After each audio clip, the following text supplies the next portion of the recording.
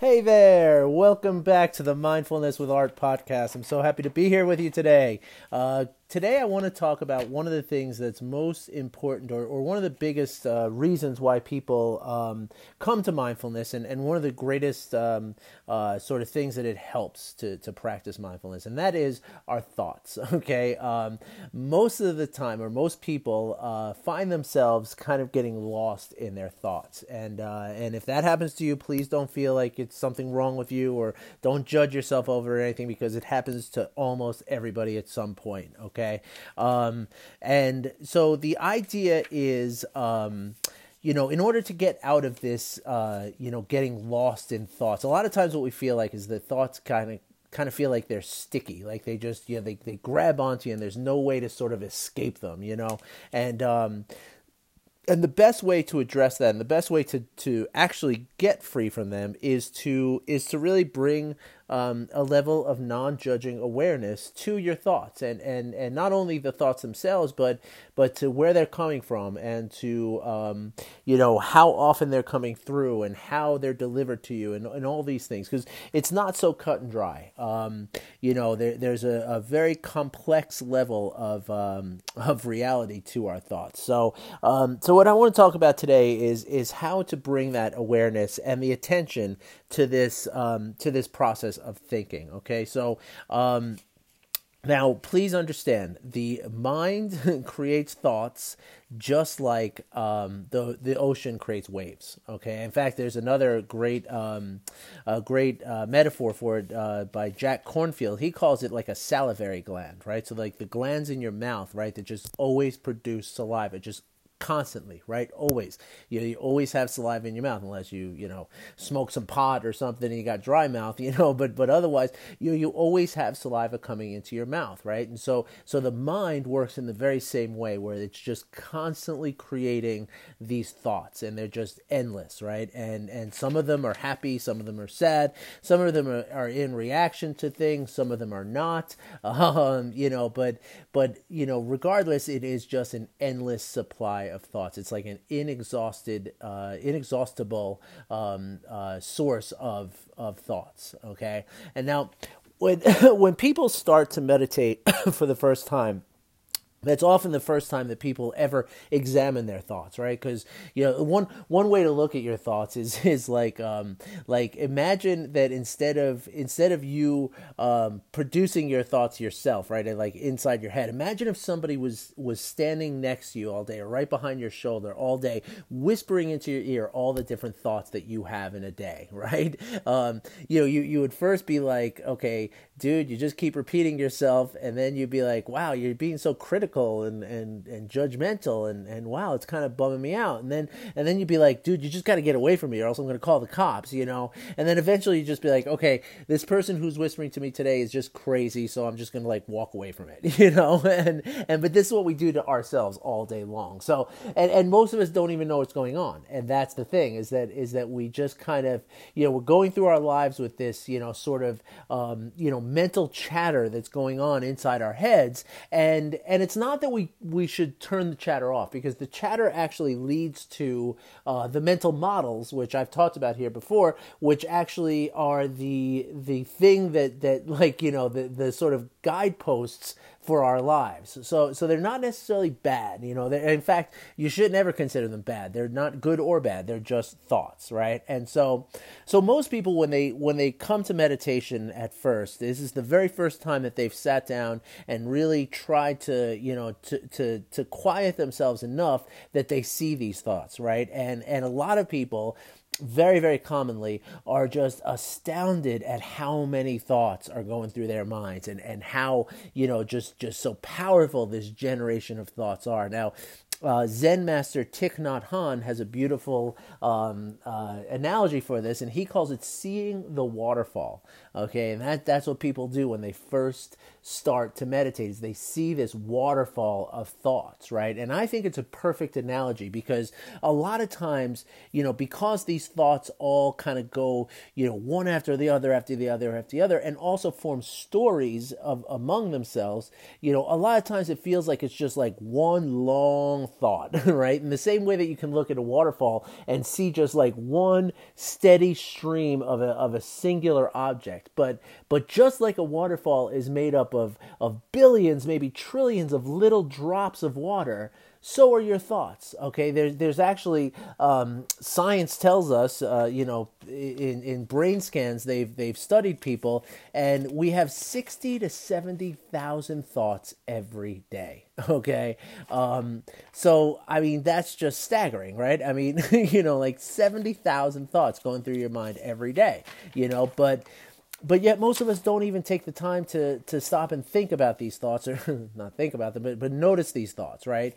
And so it gets further complicated, as I mentioned a minute ago, in the sense that, and I guess one of the reasons why we feel that our thoughts are just kind of one big stream is that our mind tends to create stories out of our thoughts, right? In fact, there's a poet by the name of Muriel Rukeyser who says the universe is made of stories, not atoms, because it's literally, like how many times have you had a thought about something? Like, let's say something happens at work and you feel like, oh my gosh, you made a big mistake, or somebody, a superior says something that makes you feel like maybe your job is in jeopardy, or, something to this effect. And before you know it, like within seconds, you could construct an entire elaborate story about you getting into trouble at work, getting fired, losing your wife or your girlfriend, losing your home, losing your children, and next thing you know, you're living in a refrigerator box on the street, right? I mean, this is what we do. In fact, one of my favorite storytellers, other than my own mind, is Jack Kornfield, who's a Buddhist monk and also a psychologist, a PhD psychologist. So one of the things I love about him is that he has this balance between the spiritual Buddhist aspect of mindfulness and the scientific psychological aspect of mindfulness. And so I always pay attention to his stories, and he has a great one about this. So he tells of when he first took on his monastic life and joined a monastery in the forest of Thailand. Now he had been a meditator for maybe a year or two before this, but not an expert. He was pretty new to it, I guess. And so he was sitting in his hut doing his meditation for the day, and he was doing a body scan meditation, which I'm pretty sure I've covered on this podcast before. But essentially, the body scan is just allowing a wave of awareness to scan over your entire body. Okay, so you're just kind of noticing any kind of sensations that you have throughout every aspect of your body. So starting with your head and going all the way down to your toes, or starting from your toes and going all the way up to your head. People do it different ways. But a lot of times, so when Jack was doing this, he noticed that there were certain areas of his body where he felt no sensation at all. Okay, and so like that triggered a thought about the fact that about a year before this time, he had been working for the Peace Corps in like Calcutta or something, and he dealt with people who had leprosy, and so he, then the storytelling mind kept going and told him that the first signs of leprosy are isolated areas of numbness on your body, and so within the span of like a minute, he had constructed this whole story whereby he, contracted leprosy, had to write home to his parents and tell them that he'd never see them again, and he elaborately, had this whole story that wound up with him on the streets of Calcutta begging for alms every day and living with this horrible affliction of leprosy, and so it wasn't until he got the courage to approach one of the senior monks a few days later, after he's been living with this stress and anxiety about these thoughts of dying or living this horrible afflicted life for the rest of his life. he finally went and saw one of the senior monks, and the monk laughed and said, no, that's normal to have areas of your body that don't have sensations. Perfectly normal. In fact, all of us do that, and it's only when you do the body scan that you notice it. You've always had those, but you just never notice it because now you're paying attention. And just like that, as fast as the story was constructed, the story was gone. And so I just find that, I mean, it's a beautiful, amusing story of Jack, and if you hear him tell it, it's really awesome. So look him up. He's a great storyteller and an amazing teacher too. But so the point is though that our minds have this power to tell these stories, and they're not shy about it, and they're not timid, they're not hesitant, they do the same, they just do it, and they don't stop, and so the point is that we have to sort of be aware of this storytelling that happens. And we have to, sort of, I guess sometimes sort of challenge this that's going on inside our heads, or else we're just going to constantly be, triggered by it and constantly be hijacked by it, right? So, now again, it all comes down to holding it in non-judging awareness, okay? And the best way to do that is to start with the individual thoughts, okay? And so there's a couple of different exercises that I want to go over with you in order to do that, okay? So the first one is to take, sit down with a piece of paper and make up a list, okay? You can call it the top 10 list of your repetitive thoughts, okay? So most of us have, these repetitive thoughts that go on all the time. In fact, there's a doctor who I study, Dr. Joe Dispenza, who actually, he says that out of the 70,000 thoughts that we have every day, 90% of them are the same thoughts that we had yesterday, so there's definitely a lot of repetition that comes up, right? And so, unfortunately, the way that our brains are structured and the way our brains feel that they need to do their job is to keep us safe, so they tend to focus on the negative thoughts as opposed to the positive ones. So in all likelihood, as you're going through these repetitive thoughts, many of the ones that are particularly repetitive, the ones that come up over and over and over again,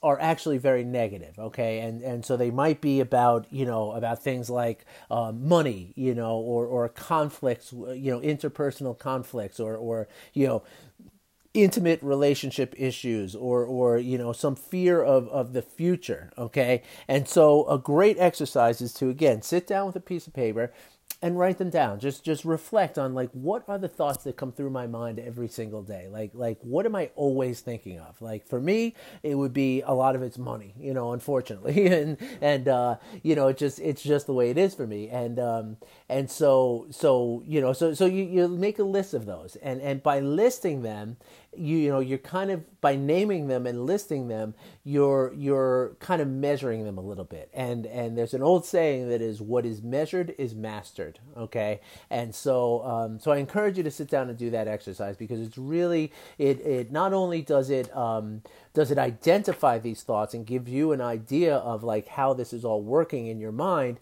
but also, and this is the really good benefit, is that, after you've made this list, now you know what it is. You see it, like, in black and white, and and you can then recognize these thoughts as they're occurring, okay? You can say to yourself, okay, here we go. Here's another thought about my relationship. I know that this is just my mind doing its thing, and you can not judge it, and you can just sort of move on from it without being hijacked and without allowing it, because the mind starts to tell a story when we become attached to one of these thoughts. Okay, so like when you become attached to a thought about, like for me, I used to have tremendous jealousy issues with my girlfriends and everybody in my past, so like if, like I would get a thought about, my girlfriend's out with her friends or something, and I would get this thought in my mind that there's probably guys at the bar and they're probably hitting on her, and I would have this thought that, like, she would just be like,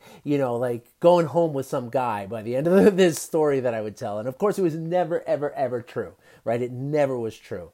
And so it's only when we kind of allow ourselves to attach to these thoughts that they become stories that then become a hijacking of our minds and take away our peace and take away our sense of calm. Okay, and so it's a really good thing to do to identify these thoughts that keep coming up, because then when you see them come up again, you know not to attach to them and know not to follow them as this kind of storytelling thing starts to unfold. Okay, now I just mentioned something that I want to go further on. Okay, because it's a really, really common thing that just because we have thoughts, we tend to believe that they are true. Okay, and just like I illustrated to you a minute ago, less than a minute ago, when I would think about these instances with my girlfriends of the past, it was never true. Everything that I thought was never true. And that is almost always the case. Or, I mean, maybe not almost always the case, but very often is the case that the thoughts that you're having, especially when they concern worry, or they concern judgment, or they concern criticism, almost always they are not true. Okay. And it's like, one of the greatest things that you can do when you're examining this is to ask yourself, what is this thought? Like, where did this come from? And is it true?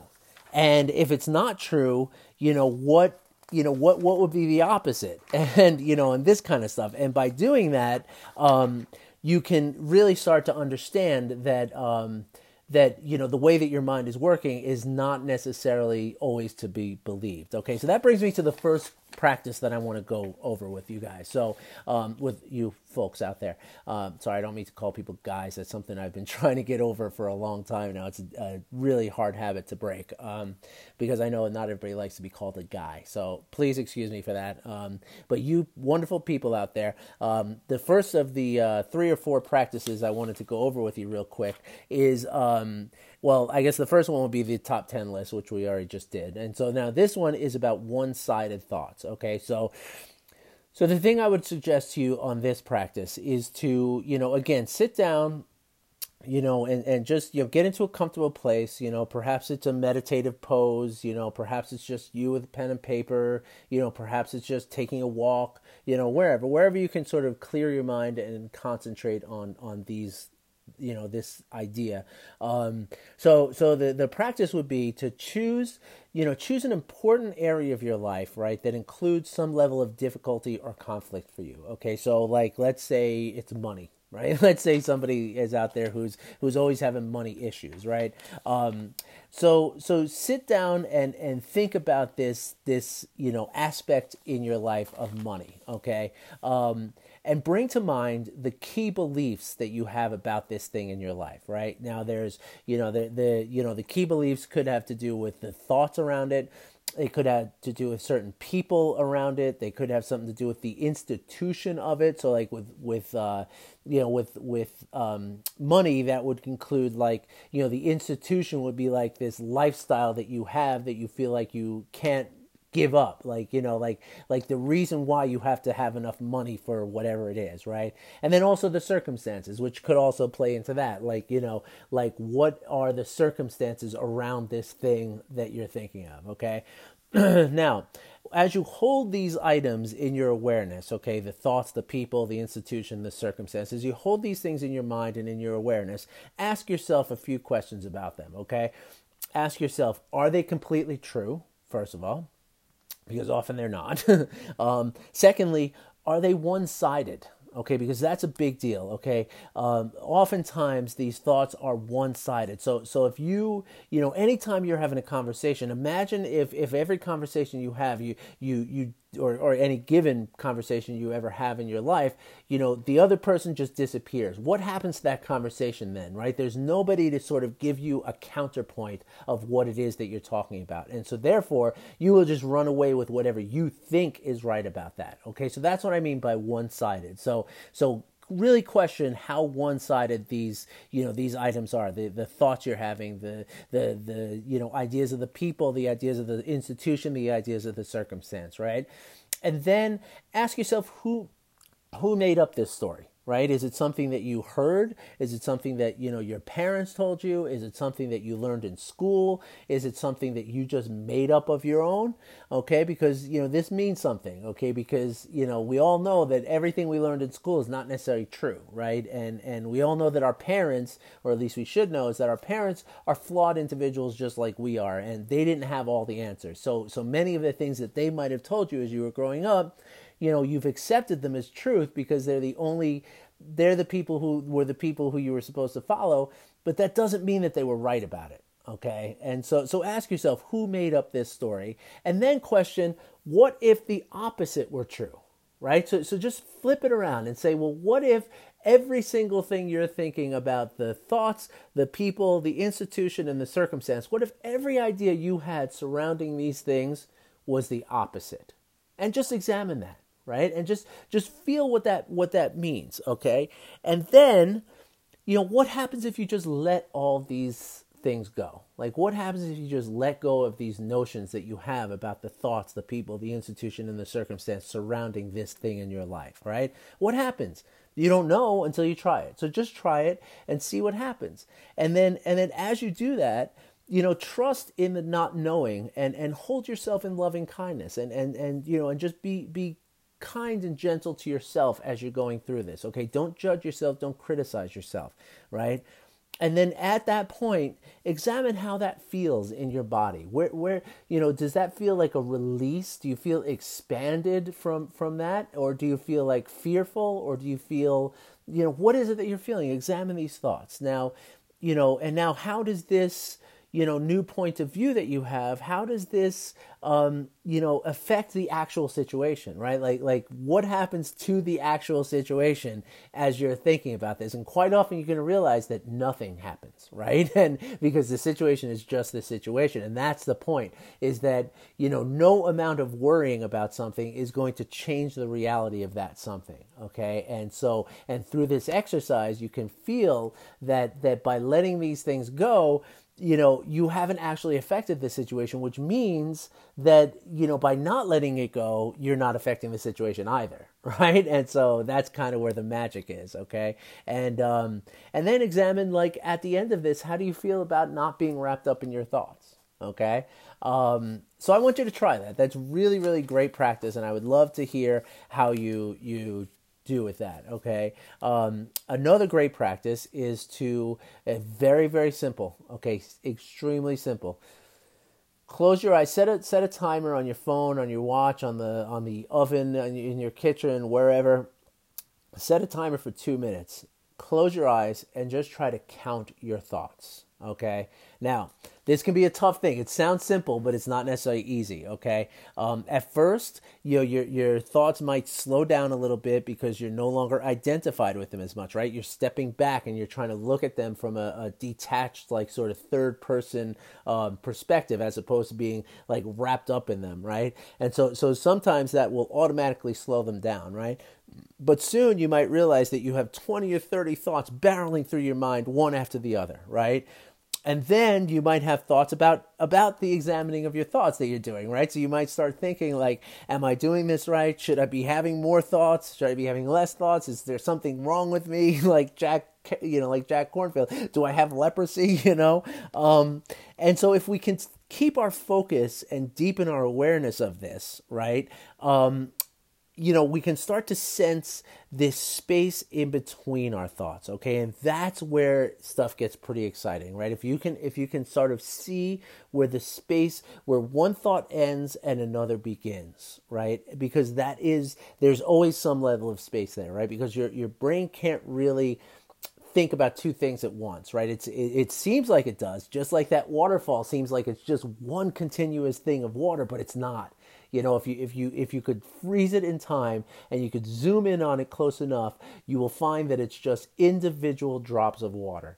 Okay, the same way your thoughts are individual thoughts. Okay, so now, and if you like doing this, you can do this for as long as you want. Like, you can do it for 10 minutes, 20 minutes, whatever you want to do, and you can do it all the time. And as you're going, you can ask yourself, do you feel like you're having more thoughts the more times you're doing it, or fewer? And for that matter, is the practice of counting them becoming easier, or it might be becoming harder? And again, this is all about practicing. So don't be too harsh on yourself the first couple of times you try it. Just really give yourself some time to grow into this, okay? And now the last practice I want to do is actually about finding that space between your thought, okay? So, start out by getting into a meditative pose, okay? Close your eyes, let your breath, sort of find its natural rhythm. And then what you want to do is focus your attention on your breath as you would while you're doing meditation, right? And then after a couple of minutes, try to direct your attention to the spaces in between your breaths, okay? There's the in breath and then there's the out breath, but there is a little space in between, right? Now, try to notice how long that time in between your breaths lasts, right? And then you can ask yourself or examine, is it longer before the in breath, or is it longer before the out breath? And is that a constant, or does it change? And again, don't try to change it. Don't judge it. Don't anything like that. Just notice it. Okay. And after you're doing that for a few minutes, then you want to practice an open attention, which I went over yesterday in the podcast with the exercise of open attention. Okay, and just freely accept all the thoughts that come into your mind. Don't try to focus on your breath anymore. Really focus on just opening your focus to every thought that comes through your mind. Right, and as you watch them pass, try to see where one starts and one ends, and you can also ask yourself things like, do the thoughts seem to come, where do they come from? Do they seem to come from the back of your mind, or from the side? Or, for me, it all passes from right to left somehow. It's weird. It's like a movie reel, but that might not be the way it is for you, and furthermore, do your thoughts seem like they're coming from somewhere far away, or do they seem like they're just jumping right onto stage from a curtain off stage, and then again, try to examine them so closely that just like, drops of water, or just like your breath, you can see that time in between. Now that might just be like a millisecond that happens, but with enough practice and enough focus and enough presence with this, you'll be able to see it. Okay. Now, again, this is not something you're likely to nail the first time you do it. Okay. The first time you do it, it might be very overwhelming. You might feel like, oh my gosh, there's no way I can do this. This is not for me, so on and so forth. And I encourage you to just be patient with it and try to just get past that time that it feels really hard. Because remember, everything you've ever done, in your life, everything has seemed hard at first. I guess maybe that's not true for every single thing, but almost. Okay, like even eating. When you were a baby, the first time you tried to feed yourself with a spoon,